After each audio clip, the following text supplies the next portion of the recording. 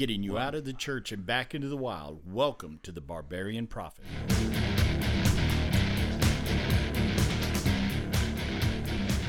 Welcome back, my fellow Horde members. It is good that you are all tuned in. As you can see, Jonathan's been shooting stuff out left and right. He's been experimenting with all types of things, not things from Colorado. I just want to point out he is not experimenting that way because we are sponsored by a drug testing company, just so you're aware.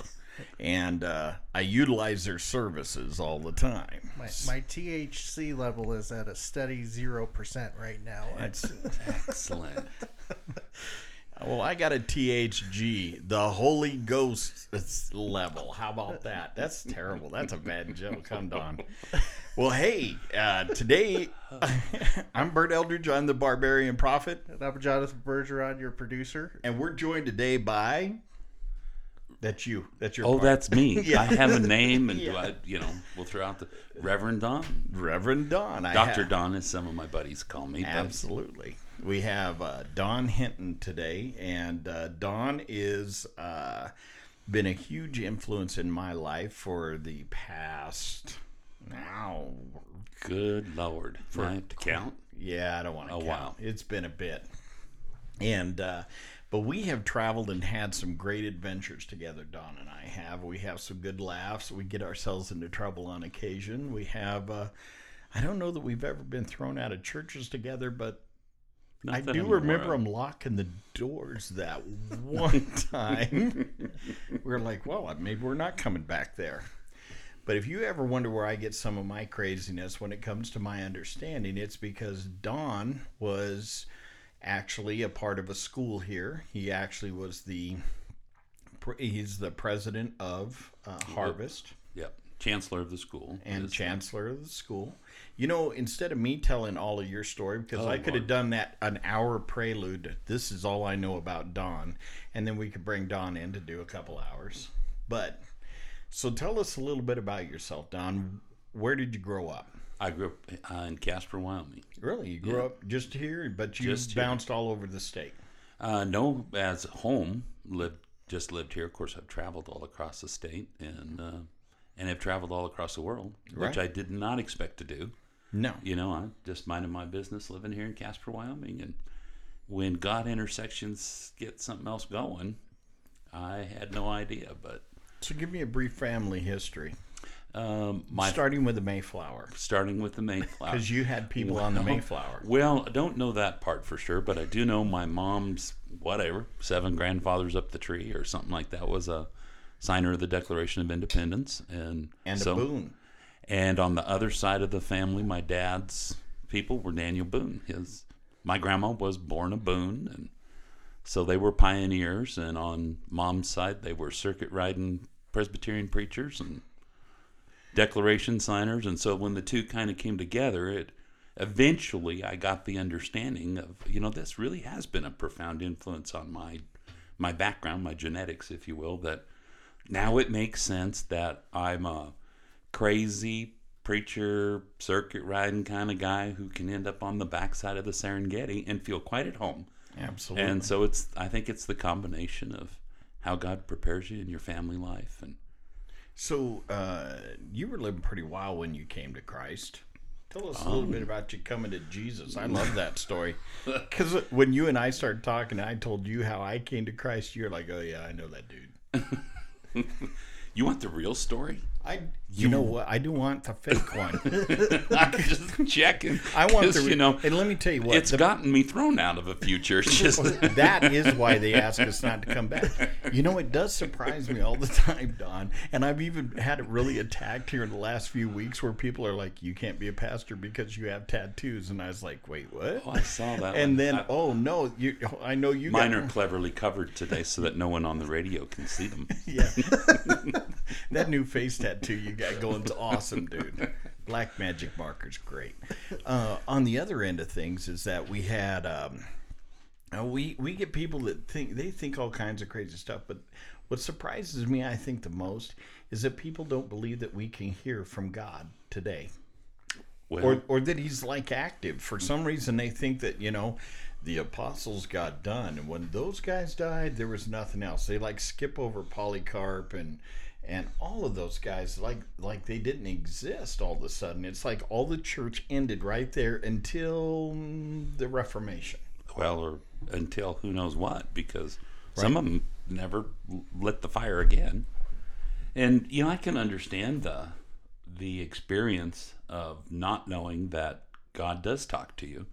I spent most of my life living that background. My folks were good, believing people, took us to church.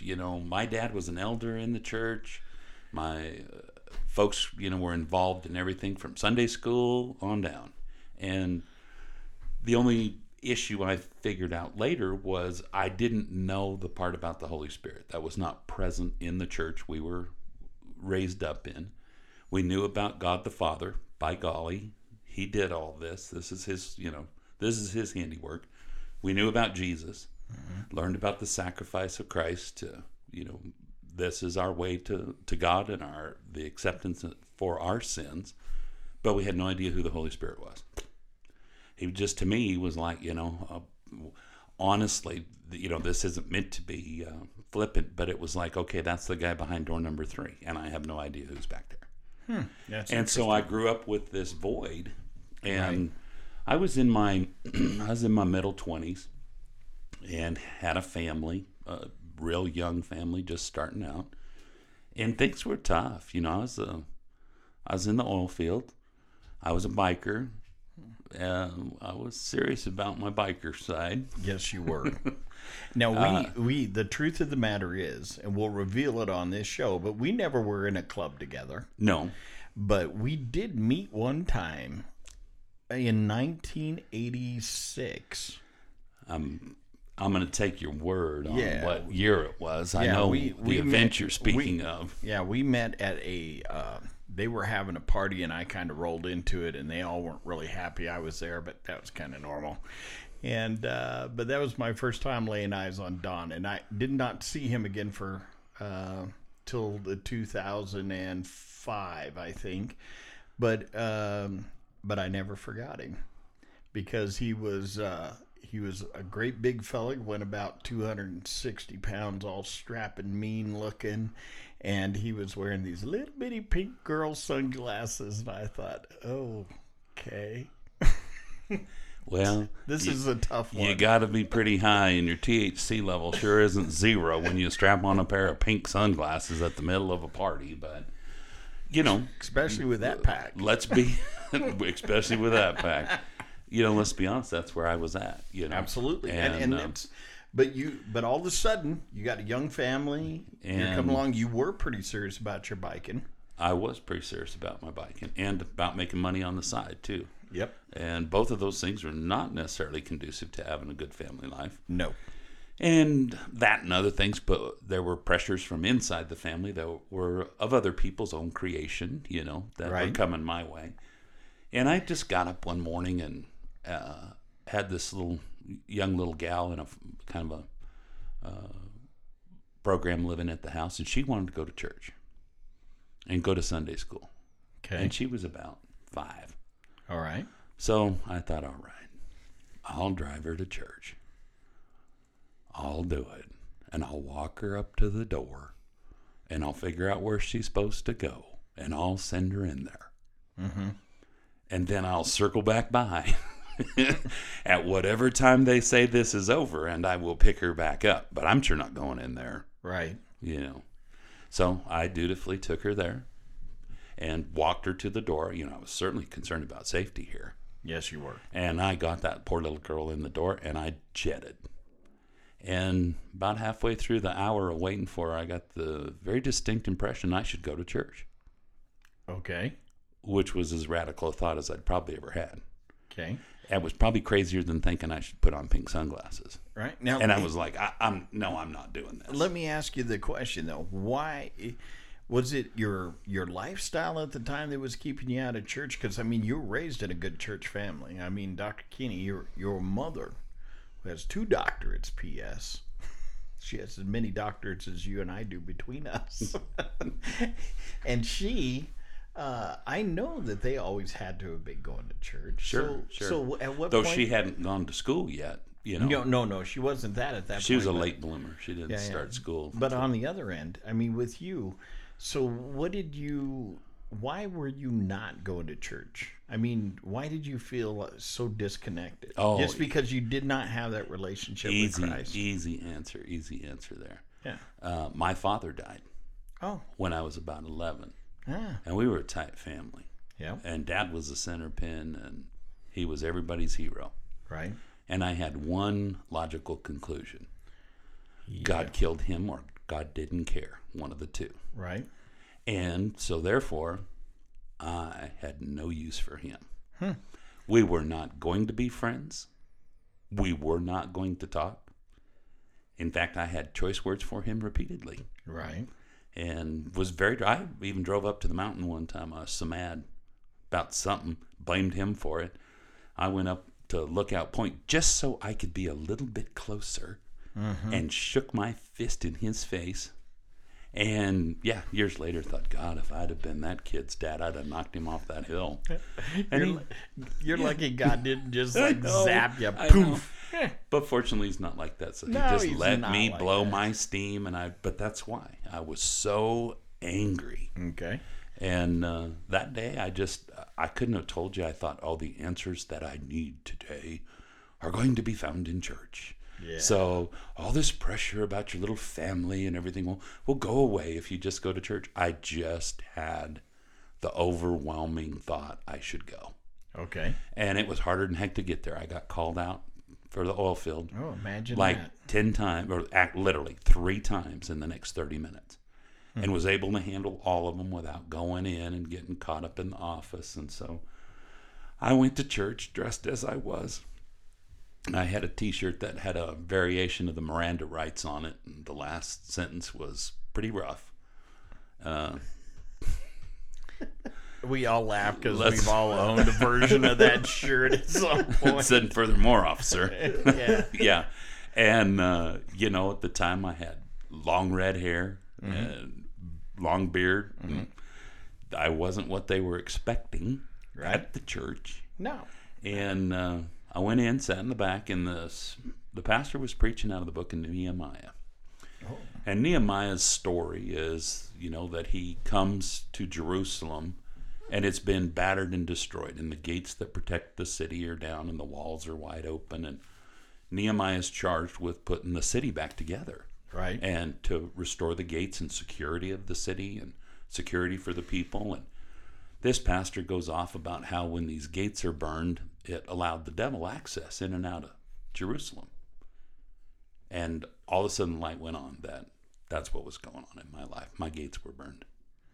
And the devil had free access in and out of my life through however you want to see him, whether you see him in the active subversive work, I'm not Right. I'm not thinking necessarily Satan was showing up at my door to deal with me, but Right. the work of the enemy, the work of evil had Right. free reign to come in and out, and I suddenly got it. And that guy was talking about me, and then he spent the next 5 or 10 minutes what I thought was pointing directly at me and talking specifically to me, which was very stressful. Really? I mean, you went to church and he's like, Yeah. "Hey, where's that guy in Where's the that back guy row?" that's never been here before? Yeah, in the back row. That's my target today. That's right. And knowing now, of course, I visited and became friends with the guy later, and he had no idea. He just was bringing the message he thought he needed to bring that day. Right. And about partway through that, sorry, I freeze about every time I get ready to say this because I it's gotcha. so emotional. Yep. You're good. All of a sudden, standing on that platform up at the front of this church, and it probably had a 30-foot ceiling or so, was this guy. And he went through the roof at about his shoulder level. Mm-hmm. So I'm guessing he was about 50 foot tall. Okay. And he said, "Follow me to the Father, and I will make you a husband and a father." And it physically shook me. I could feel it shake my clothes. I could feel it shake my body. And the only thing that I can relate it to is it felt almost exactly like standing in front of the super bass woofers at a Grateful Dead concert. Yeah. Because I have a I total could relate to relation. that. And that was the shake I went through. And life's never been the same since. Obviously. Life was up and down. I was manic depressive for 7 days trying to figure out what had just happened here. Right. And where did he go? And So did you go up front? well, yeah, you're going to goad me to the rest. So I walked up there. He said, follow me. So I walked up to the front of this church, and it's not the kind of church that took altar calls. No, they're not. That wasn't their structure. You still don't do it there. And years later, one of the ushers said, I saw you headed down there, and I figured you were going for the preacher. And I tried to figure out how I could cut you off before you got to him, but it was just too far. So I just stood back and said, well, I guess I'll just watch what happens. And I walked up there because, as far as I was aware, the only two in the room was that guy and me. Mm-hmm. And the other 700 and some odd attendees had vanished somehow. Right. Yeah, they just weren't around. Well, they weren't important at the moment anyway. No. And I got up front there and stood there for a moment or two, and then all of a sudden clarity came again in a different form, and I realized I was standing alone at the front of this church with all these folks looking at this red-haired biker punk at the front of their church.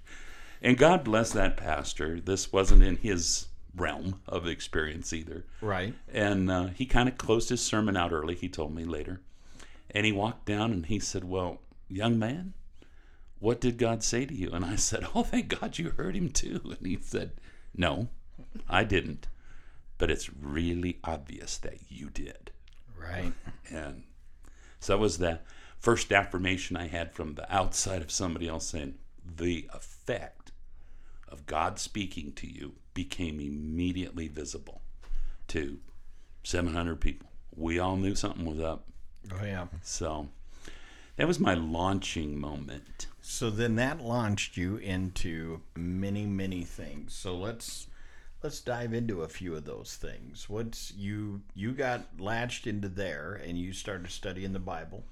Oh yeah, I was pretty fervent. You know, when you run into Jesus like that, I just spent every moment after that wanting to talk to him again. Right. And so prayer became a huge component of my daily life. You know, and it was, I hadn't known how to pray, if you will. My last experiences in church before my dad died were probably 11, 12 years old, you know. Right. So, and with 11 or 12-year-old perspective. Right. And then you're trying to transfer them to being an adult with an 11 or 12-year-old perspective. Yeah. For me, prayer just became, you know, getting to a quiet place where nobody else was interrupting me and talking to God. Just same as we are right now. This is what I'm thinking. This is what I was doing. Heck, I'd go down rabbit trails and whatever. It wasn't like some organized, now we're going to do this. It'd be merciful Father, descend upon me. Oh, there you go. Well, and I used to have what I call commercials at this point in time. It's like, oh, wait a minute. What about that? And then I'd get back to prayer and be like, oh, sorry, God, I had a commercial popped into the show there, you know. Nice. But we're just real, you know. Right. Seriously. And he would answer back. You know, I'd ask him questions, and I gotta time you out here, bro. Yeah. I mean, because we've had so much controversy in Bert's life here recently. I'm just confirming with the man that has been a major part of my life. You're telling me that the God of the universe, creator of heavens and earth, took time out to speak to you. Well, that was kind of a surprise at first for me too. I thought, didn't really expect that. Right. You've got this kind of time on your hands, and then it just continued. And he's like, well, why wouldn't I? Right. You know, because I would say something like that. Right. How come you keep showing up when I pray? And he's like, well, wouldn't you expect me to? That's what I would hear. You know, now granted, it wasn't like people are going to go, I'm hearing voices down the hall here. Don's having a conversation with someone else. It was very much internal, you know. Oh, absolutely. But it was very clear that because some of the radical things that he would say to me, like, hey, you're much loved and you're a good guy. Those were not my thoughts. That's not, he would say things I wasn't going to say. He felt about me the way I didn't feel about myself. And so it was very clear it was not me planning all these little stories, Right. And that's absolutely why I want you to kick that out, because you articulate that so well. And so many people, I mean, there's just like this huge push going on right now through the internet, through several things where people are they feel that we're insane because we believe that God takes time out to speak to us. And I can't imagine my Christian walk without it. I mean, if I don't even understand how they think. I mean, you were the first person I came in contact with that when I laid down my story about how Christ met me in a jail cell, you didn't even bat an eye because you totally understood, because that's how he had met you. And then we became fast friends thereafter. But, God took you from that moment, and then he started to take you into some things. You started getting introduced to people. You actually started traveling the world. How many countries have you been in? I don't know. Not a horrific number. I'm not one of those guys that's been to like 82 different places, but I kind of laugh because my brother always asks me, he goes, now, how many of the big red countries have you been to? I said, well, I've been to Russia. Yeah.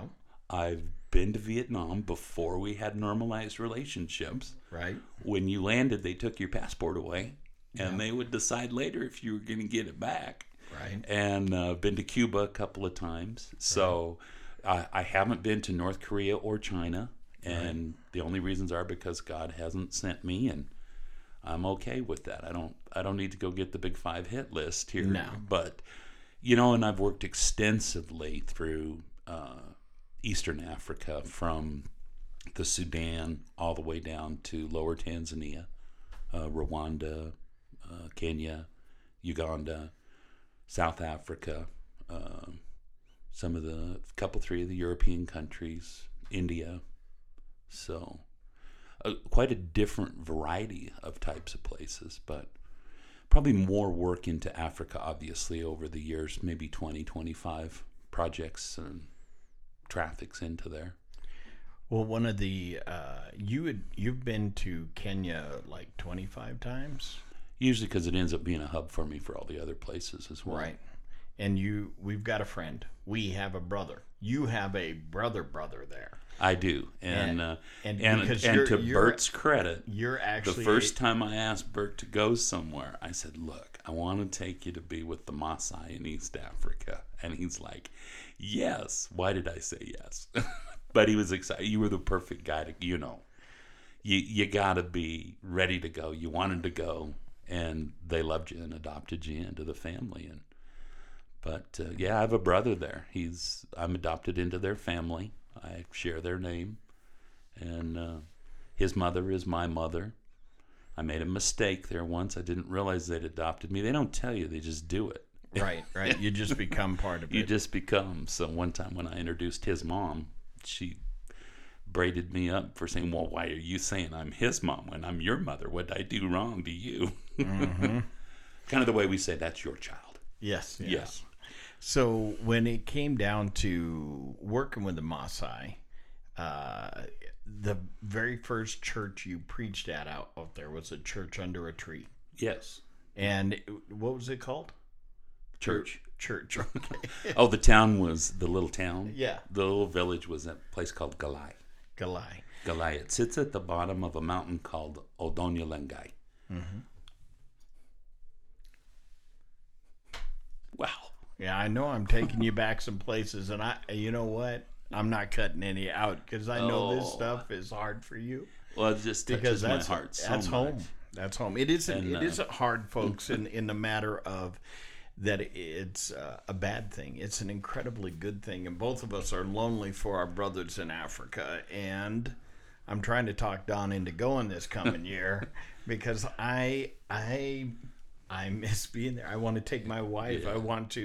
I want to be in the bush. I don't care for the cities there. You don't care for the cities there. Not so much. But we do good in the bush. Well, they're just wide open people. And when Bert says it's hard, it's just that all I got to do is mention the name of the town, and I got tears in my eyes because I miss them. But Odonyolengai is a mountain that actually means the mountain of God. Amen. And the Maasai had named that long ago. And in their culture, they had a clear understanding that there was one God. Right. And they even had stories within their culture that were Jacob and Esau, and they didn't know them as such. There's variations to it, but it was built into their own understanding of life. And their language trail does not come from the same world that the Jewish or the Romance languages or anything. They're on this whole different tree called the Bantu language. Right. And yet they have those same stories. Right. And we discovered it on occasion. We would run in if somebody threw Greek into things like the word sozo. Oh, that was a mess. Oh, yeah. I told that kid not to do that. I'm just in my defense. Yeah, I will agree with you, because the minute they do that, you've seen everybody's brain lock up. He said sozo, which means whole body. It means your mind, body, and soul. And the Maasai have a very similar word that means whole world. The whole world. It means the whole world. It means like man and all the animals on it and the whole world. And it's Sotso. Sotso. Sotso. Yeah. And so when he said Sozo, they're like, well, why are we talking about the whole world and the animals now? You suddenly shifted topics. Yeah. I thought we were talking about us. So we've all, you've always got to be careful when you're in those places talking through a translator, because you can mess everybody up. That's a whole nother story. We could go down that some other time. I could tell you folks some real stories about language problems. But when you started down that, living in the wild. I mean, you're out there. You're a young man when you went over there the first time. I'm still young. You are still young. Yeah. You okay. are. Just you check. Are. No, I agree. But when you first got over there, I was a young guy, yeah. Yeah, you spent some time like straight up living in the bush. I mean, you were over there for months at one point. Well, at one point I stayed 3 months, and I actually worked through a couple of different countries there, But anytime I was there, we were either in with friends who they had a house. We eventually got a house there. Right. A part of what I was doing was supporting missionaries. Right. Because it didn't scare me to be out in the bush, because that's where I was raised here in Wyoming. Right. They're like, well, we're going to have to 4-wheel drive in, and it could take hours. I'm like, okay, that sounds good. And a lion might take you out of the back. Okay. That's good. We're going to see lions? Awesome. Let's go. I remember, just to throw in a quick story, we've got Daniel. Which is my brother's name over there. Yeah, Daniel Touquet. And he starts making this. And pretty soon we have a lion's attention. And then so he's got that attention, so all of us can take pictures of the lion, and he immediately starts looking the other direction, and we realize the lion we're taking pictures of is a distraction, so the other one can jump in the vehicle. Well, and then I love Africa. He taught me how to make that noise, and so just like a little kid that learns a new sound. Oh yeah, and they just make the noise over and over. Yeah. Well, I started doing it. And we'd pull over somewhere, and I wouldn't be thinking about it, and I'd be out there making the noise. And he's like, there are more lions coming. Brother, you might think this through. I'm like, oh yeah, stop making the noise. But, to kind of try to pull a little of that in together, being a young guy over there, and in these engagements across cultures, profound culture crosses. I was never bothered by the people, the lifestyle, their background. Just it had never been an issue for me. And I was in places in the early years where there were some kids, probably 6 and under, who'd never seen a white guy. Right. And it's hard to imagine that there are still those places on the planet, but that's the kind of spot I was working in. They hadn't seen a white guy before. Oh, those kids with my tattoos were... Yeah. They started drawing on themselves and stuff. Because they just hadn't seen it. But, yeah, their mothers were thrilled. It never challenged me that way. What became a challenge was, if I really just trying to communicate what God did for me, Right. the way he changed my world, my life, my view of myself, and he's still changing. You know, I wouldn't be sitting here today saying, man, I got it figured out. I had some rough spots in the last 10 years, or, you know, life will take a swing at you. Yeah. And sometimes I fail to duck and, you know, go through those. But trying to communicate that and know that what you're getting across is just that. You know, they don't need to get indoctrinated to the way some American guy does church or whatever. Right. They just needed to know the truth of who Jesus was. Amen. And so that was a lot of what pushed me, in addition to wanting to know more and feeling like I was reading the Bible, God's talking to me through it, but knowing there was more there that I just didn't know how to get out of it yet. And not some ritual or some magic to get out of there. It was just, I could use somebody who understood things and could tell me more about whether it's the background of the culture that's being talked about in the Bible, whatever. And so I began to seek learning. And I had indeed begun to meet some pretty influential people all around the world, you know, sat in the antechamber office of the president of India. Right. And, you know, just crazy stuff like that. There's some fun stories in that, but it was the opportunity. They guided me toward a place where I could get some education without getting some a liberal education. Right. Just something that was just focused on Christianity. Correct. And that's what finally wound up me bringing the school here to Casper. Was I wanted to have an opportunity for other people to be able to dig and study more than you can usually get in just a day-to-day world, but be able to do it around a working life and to turn around and let them become ministers in the marketplace. Because we're all called just to share God where we are.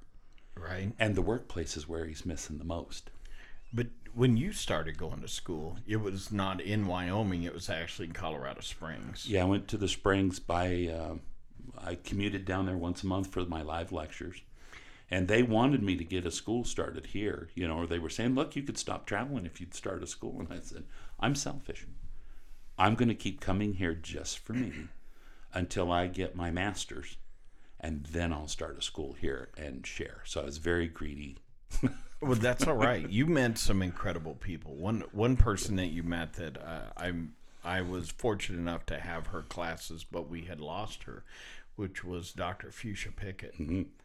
And you were blessed enough to actually have her live teach you, and that's something that's always really impressed me. And I know that when you stayed down there, one of your classmates was Dutch Sheets. Is that? Yeah, and Dutch was chancellor of the program down there, and a friend, and still a friend.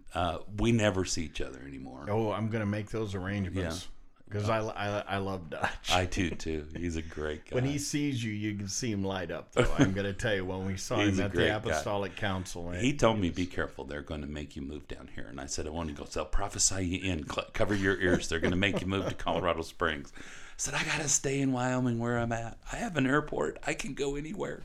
But you stayed at whose house? Peter Wagner. Peter and Doris Wagner. And I'm not trying to get you to name drop. I want to take a moment to just, out of respect, because we lost Peter too, and I was blessed enough to meet him, and he was such a powerful human being. That even in just you were blessed enough to spend a great deal of time with him, and just the little bit that you've introduced me to these people, but even also, I mean, Peter Wagner, his stories always made me laugh. But then we have this brilliant friendship with all of us and Dr. Ron Cottle. There you go. And I mean, when the whole world wants, even all those guys will say, now, if you want somebody who can really crack the word for you, you go get Dr. Cottle. That's right. And all of those guys that you've already mentioned and many others would say that. Oh, without a doubt. And so we'd hang out sometimes and hang at Peter's house on the back deck and eat moose meat. And he loved wild meat. He was just a nut for wild meat. So we'd have antelope Polish sausage or whatever I would drag down from Wyoming. And, And to me, again, that's just that incredible thing that God does. He was no respecter of persons. Here's this guy that when I first got involved in this, I'm a warehouseman in an oil field supply shop. And yet I'm rubbing elbows with people who are commanding audiences of 10 and 20,000. Exactly. Or are professors of universities, or are the assistants to the president of India, or inviting me to go to meetings with the president of Malawi. Now, folks, I didn't get all these pulled off. I screwed some of them up, but I had all these invitations and met all these people. And so how does that happen? Well, in God's economy, we're all just folks. Yeah. And he throws us together. The foot of the cross is level, is how they put it. We're all just guys. We're all just there. He loves us all. He wants to talk to us. Right. When Jesus is talking to his disciples, you kind of touched a little earlier about people think you're crazy if you hear God talk to you. Well, Jesus told us he was going to. Right. He said, when I go, right, I will send the Comforter, right, to be with you. Right. And many other verses that do the same thing, but he made it clear this was not the end of communications with God. What he was really there to do was reinstitute communication with God, because there had been these long gaps, and man had always relied just on the great prophets to hear from God. And Jesus came to say, look, hey, the real plan is that we can all talk to him. Yeah, that was the great tearing of the veil. Ripped it. And the veil, I love the fact that the veil had cherubim on it, and that when Adam and Eve were put out of the garden, that there was cherubim placed in front of it, and that was a representation that we were back allowed to speak to God, and he was allowed to speak directly to us. Face to face. I just, man, I'll take this 1 second and tell you thank you for all the investment you have put into me for the past 15 plus years. And when we take a look at some of the places that you have been and the influence that you've had over people, and not influence in a bad way, but influence in building people up, because I will say this, that every time that I have seen you functioning, working inside a church body or working with individuals, one thing I love about you, you're always trying to place them on your shoulders, to push them beyond where you're at, that you were always willing to take people to that next level. When people ask where I learned how to do all of that, I did learn it from you, and I cannot tell you thank you enough. But see, now you choked me up. But on the other end of this is that producer's gonna have to get in here in case somebody starts to cry. And so, some of the other things is, when the last time we did see that I was with you anyway, let's go back to like 2011, and we have Dr. Cottle say, we were at the airport with him, and we're flying him out of Casper, and he was headed home. Do you remember that? Yeah. And he says, I need you to come to Dallas. He tells you, yes, Don, I need you to come to Dallas. And as he's walking away, he turns around and says, bring that one with you. And so we loaded up on an airplane and flew down to Dallas. Yeah. Let's talk a little bit about that. Yeah. Yep, I remember. Yep, I remember. I was there. There you go. No, I want to hear the rest of the story from the Don perspective. Now you go trotting on stuff that people get. Reasons I've been thrown out of churches, probably. I'm going to hide. You know what? I thought we were nobodies until we were heretics, kicked out of at least 2 churches. I can't remember. I got thrown out of one and didn't even know it had happened until later. And then it was like, for God's sake, what did I do this time? Well, yeah, we have had some things, but the other thing is, we have people all over the place that are like, please come to speak at our church. They're pulling for us. They want us to do well. Yeah, yeah. There are people in our. So yeah, let's hit some of that. Went down, and what it was is National Apostolic Council was meeting, and the International Coalition of Apostles. And, people get pretty twisted up right now about, apostles. Right. There's streams of the church that are like, well, there were 12 of them. One of them was a bad guy, and the other 11 are all dead. So the apostles are over. Right. And we filled in with Paul. So he took the bad guy's place. So that's how they tell the story of Jude, or Judas. Judas gets killed, and then you got the other guys, and I'm turning it into it's all done. A shortcut story. But yeah, and then it's over, and then that's the end of it. Well, what about Polycarp? Sorry, they'll draw. There are guys that just draw the line right where I just stopped there. That's it. Now Paul's gone, and Peter of Alexandria, and John dies, and that's it. There's no more apostles. Well, one of the things that is kind of at issue there is the definition of apostle and what your expectations are out of it. Oh. And that people are running around thinking, well, if he's not functioning at Paul's level here, then he's not an apostle. And an apostle's a guy who's there to build other people up, to build things, to be a foundation stone, it says. It says the church, which doesn't mean that building at the corner of, 9th and 5th. It means the people of God, that the church is going to be built on the foundation stones of the apostles, the prophets, the pastors, comes up the trail. That's where they're going to stand on it. And so what these guys had come to realize is that there were people functioning in those behaviors.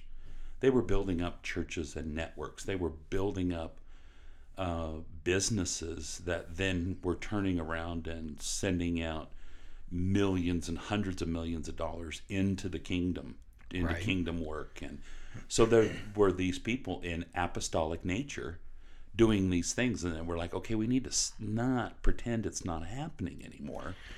Let's get together with each other, encourage each other, work together, try to build networks that help nations and help churches. And this was an invitation to go down and join those guys. And, in my unending naivety, I just assumed he wanted me there because he liked me. Yeah. And that's initially that is what it kind of started out as. We got down there, they invited all these meetings. I mean, I'm wandering around staring at all these people. I'm like, hi Dutch, how are you doing? I hear about you all the time. Peter, hey, here I'm eating breakfast with Peter Wagner. My name is Bert Eldridge, and I preach at a jail to 5 guys. But yeah, it is cool. Here I am with these guys. And, I'll tell a brief story. I had a guy that was sitting next to me that filled up a soccer stadium 4 times every Sunday with 80,000 people. This guy was an incredible speaker. And he tells me through his interpreter, he goes, hey, how many people in your church? I said, well, I got 5. One time I had 21. And he goes, 21,000? And I said, no, like 21. Just 21. He goes, I said, he asked me, he said, how many are you trying to save? And I said, I'm just trying to lead one to the Lord. And he said, me too. Yeah. And this was a guy that preached over 250,000 people every Sunday. Yeah. And but God keeps us on that level. And the one thing I will say about me, and he didn't get up and leave the table. No, he didn't look at you weird. No, he sat right there and had breakfast with us. What he actually did is just what he was called to do, to tell me it's okay. Mm-hmm. All I'm trying to do, that's all any of them. And even when you look back in the Bible, Don, is that Jesus pointed his feet the minute Peter accepted him. He pointed his feet towards the cross. It just takes one. Yeah. And that's what this show is about. So you heard us pray before it starts. Lord, just let us reach the one. That's right. And that's what we're about. But that is a large part of my upbringing in Christianity.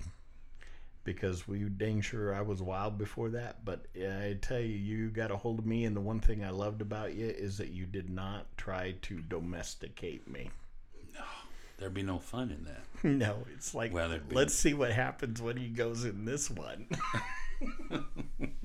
So you get down to this council, and they all of a sudden, I was sitting there, and Dr. Cottle says, well, they had a call, and they wanted to bring up a few people that they were going to anoint as apostles and bring into the coalition. And recognize them as players on the team, if you will. And so he pointed at me and gave me the "get on up here" sign. At which point, about halfway up, I thought, oh, now I understand why he's not calling me up there to say, could you give me a glass of water while I do this ministry work here, whatever. He's like, no, come on up here. You're one of them. We called you in here.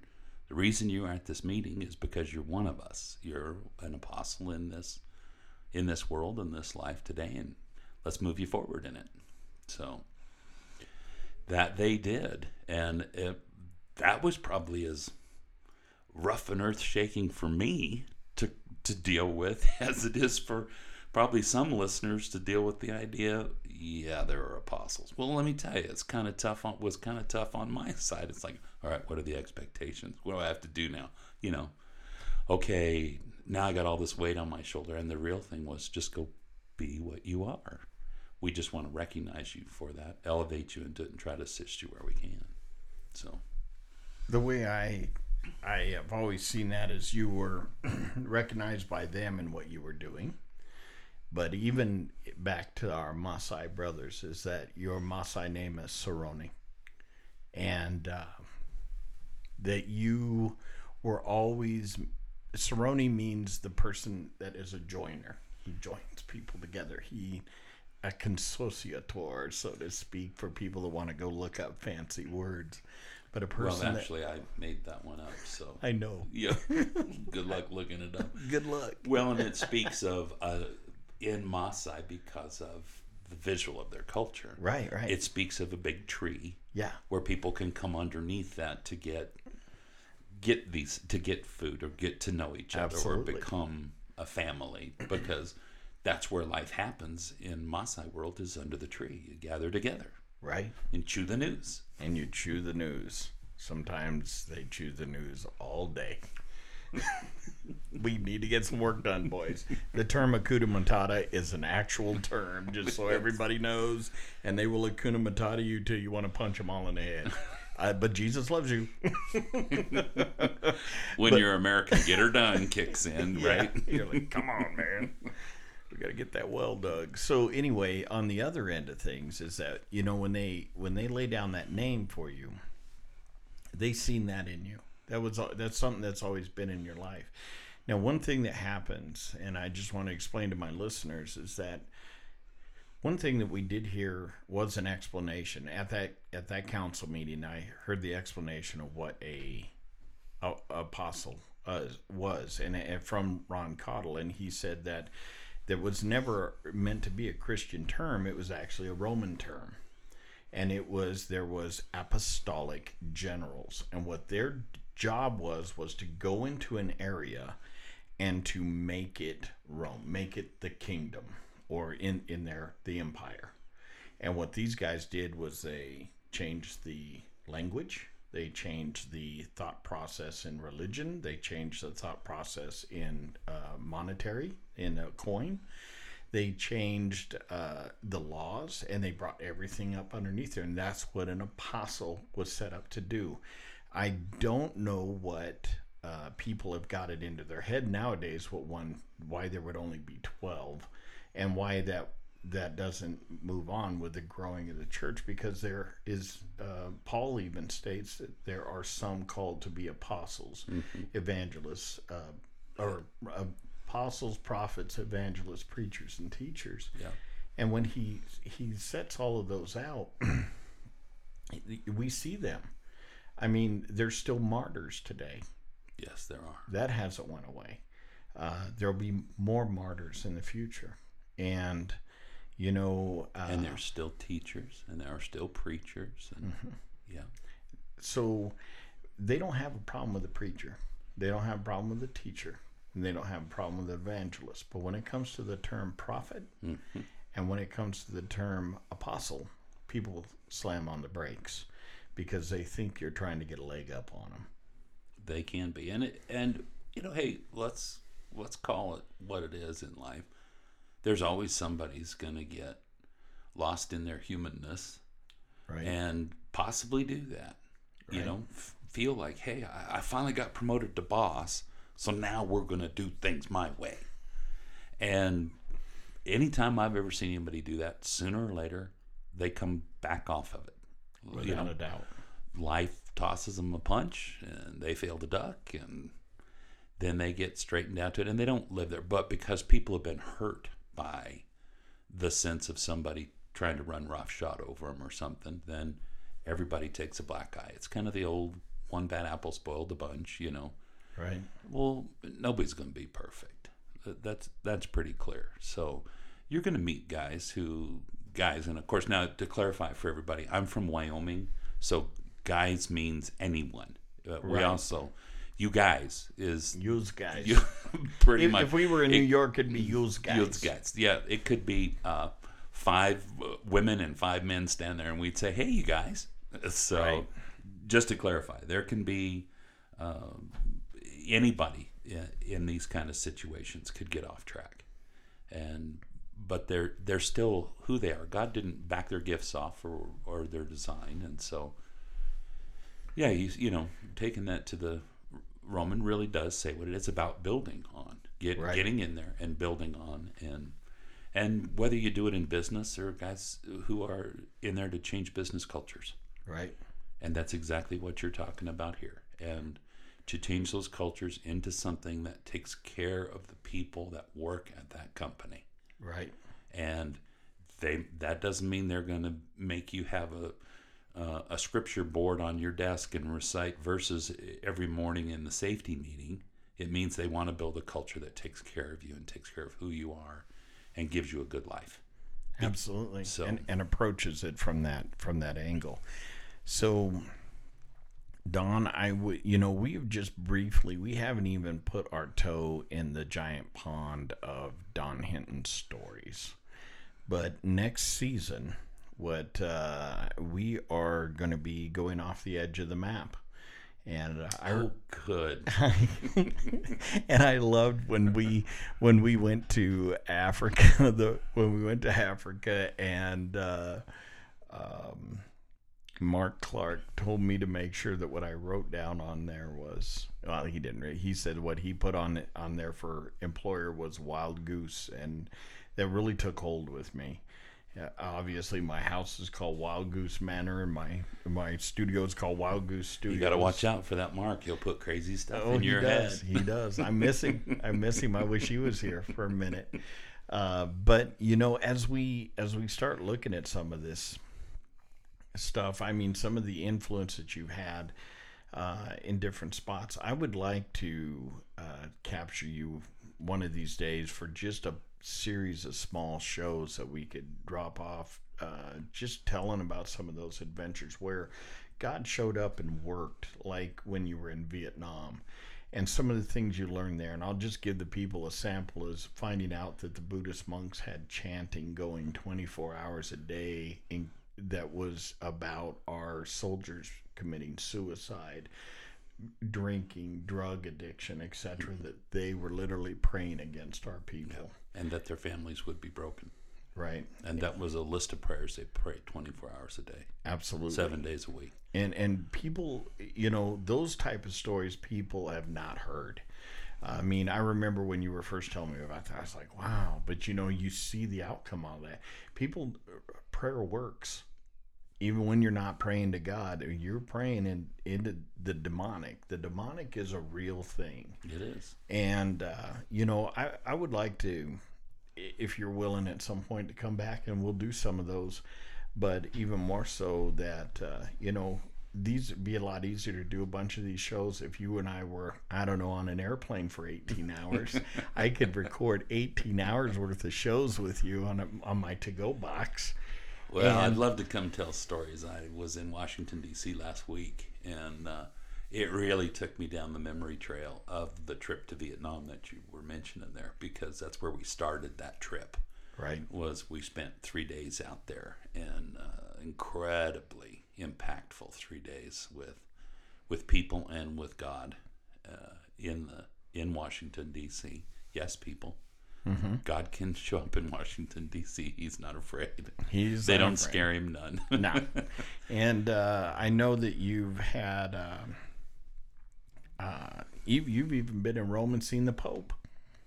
This is true. I did. I got invited to a private mass Yes, you did. as I was just walking by. And Pope Benedict. I went to buy a stamp and wound up in a private mass with the Pope. Yeah. Yeah, those kind of Those things kind of happen things in are Don fun. Hinton's life.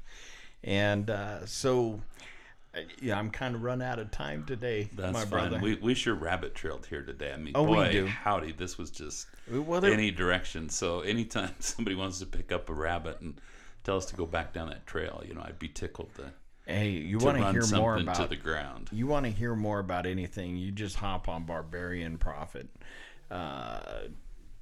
on any of our social media and just ask, and we'll get those stories drawn in. But I'm telling you right now, you can spend days, and I'm begging Don to start writing a book because that is one thing that needs to be done because people need to hear these stories.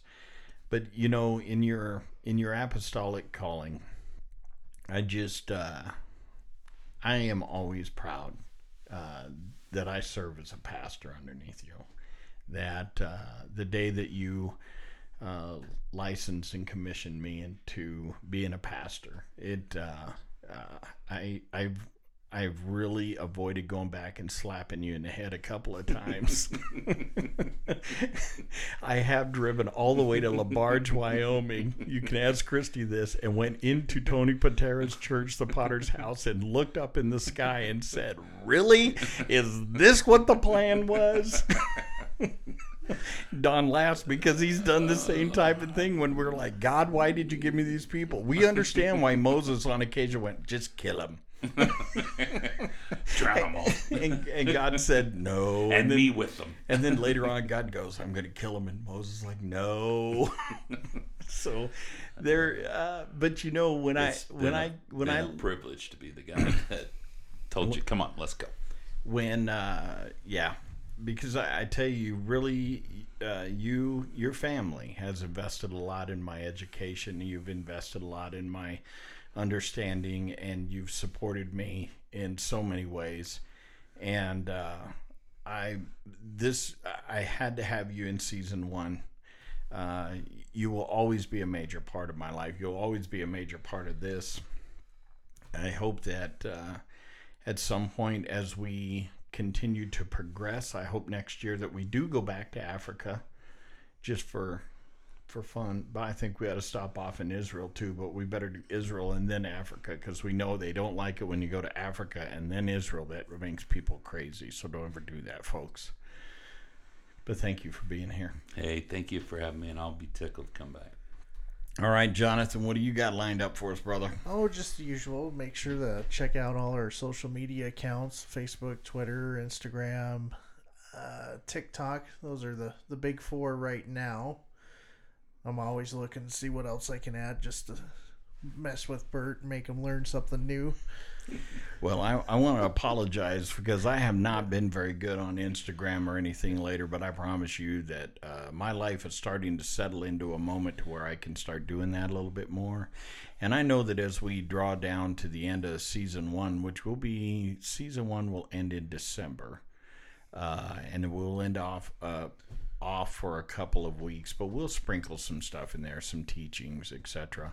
And we'll be back with season 2 in January. At least as long as I got Jonathan with me to make sure stuff is loaded up. I mean, I can record all the stories I want, folks. That's an honest fact. But if he doesn't push the go button, and we don't know button, what happened? So, Jonathan, thanks for all you do. Oh, not a problem. I love being part of it.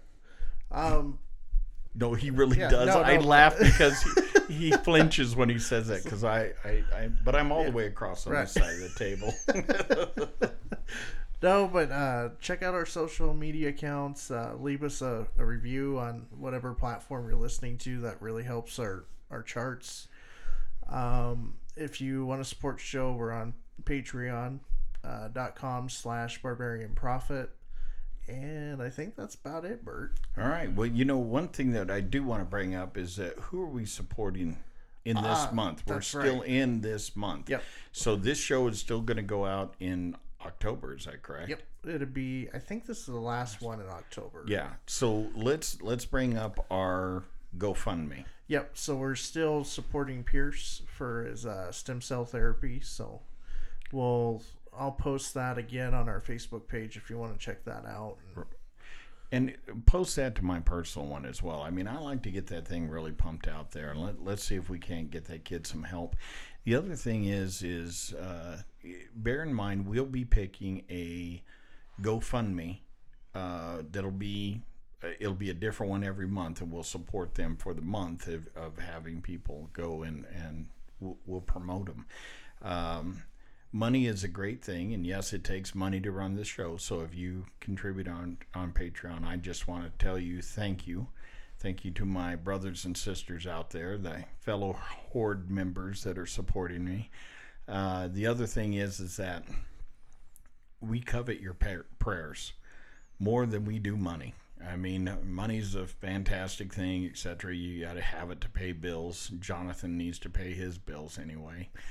But on the other end of things is that what we really need is your prayers. I'd like to see this show continue to expand, continue to get into other countries, continue to grow, that we can start sharing the encouragement that happens because you overcome by the blood of the Lamb and the word of their testimony, and they love not their own lives even unto death. And the one thing that I want this show to continue to do is to encourage people.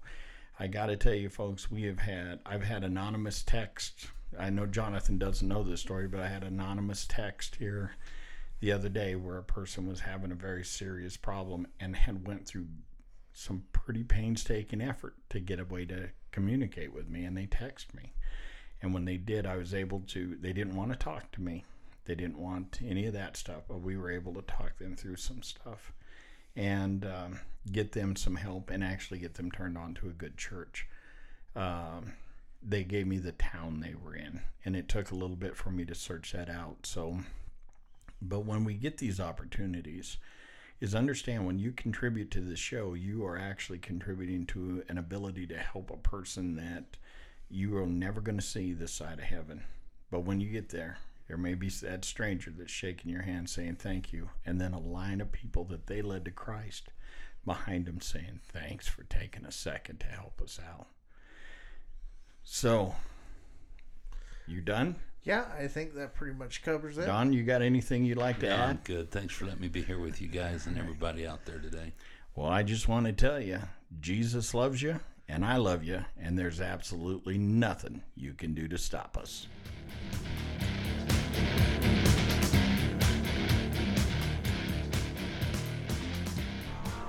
Bert, just so you know, I did not have any relations with that cannabis. You may have not had relations, but you know what? I'm still sending you down to Rocky Mountain drug testing in Casper, Wyoming, because they serve the greater Rocky Mountain region. Their phone number is 307-315-5858, because I'm pretty sure you little redheaded stranger been hanging out with Willie Nelson a little too much of late. I may have gone on the bus, but I didn't inhale. Whatever, Bill Clinton.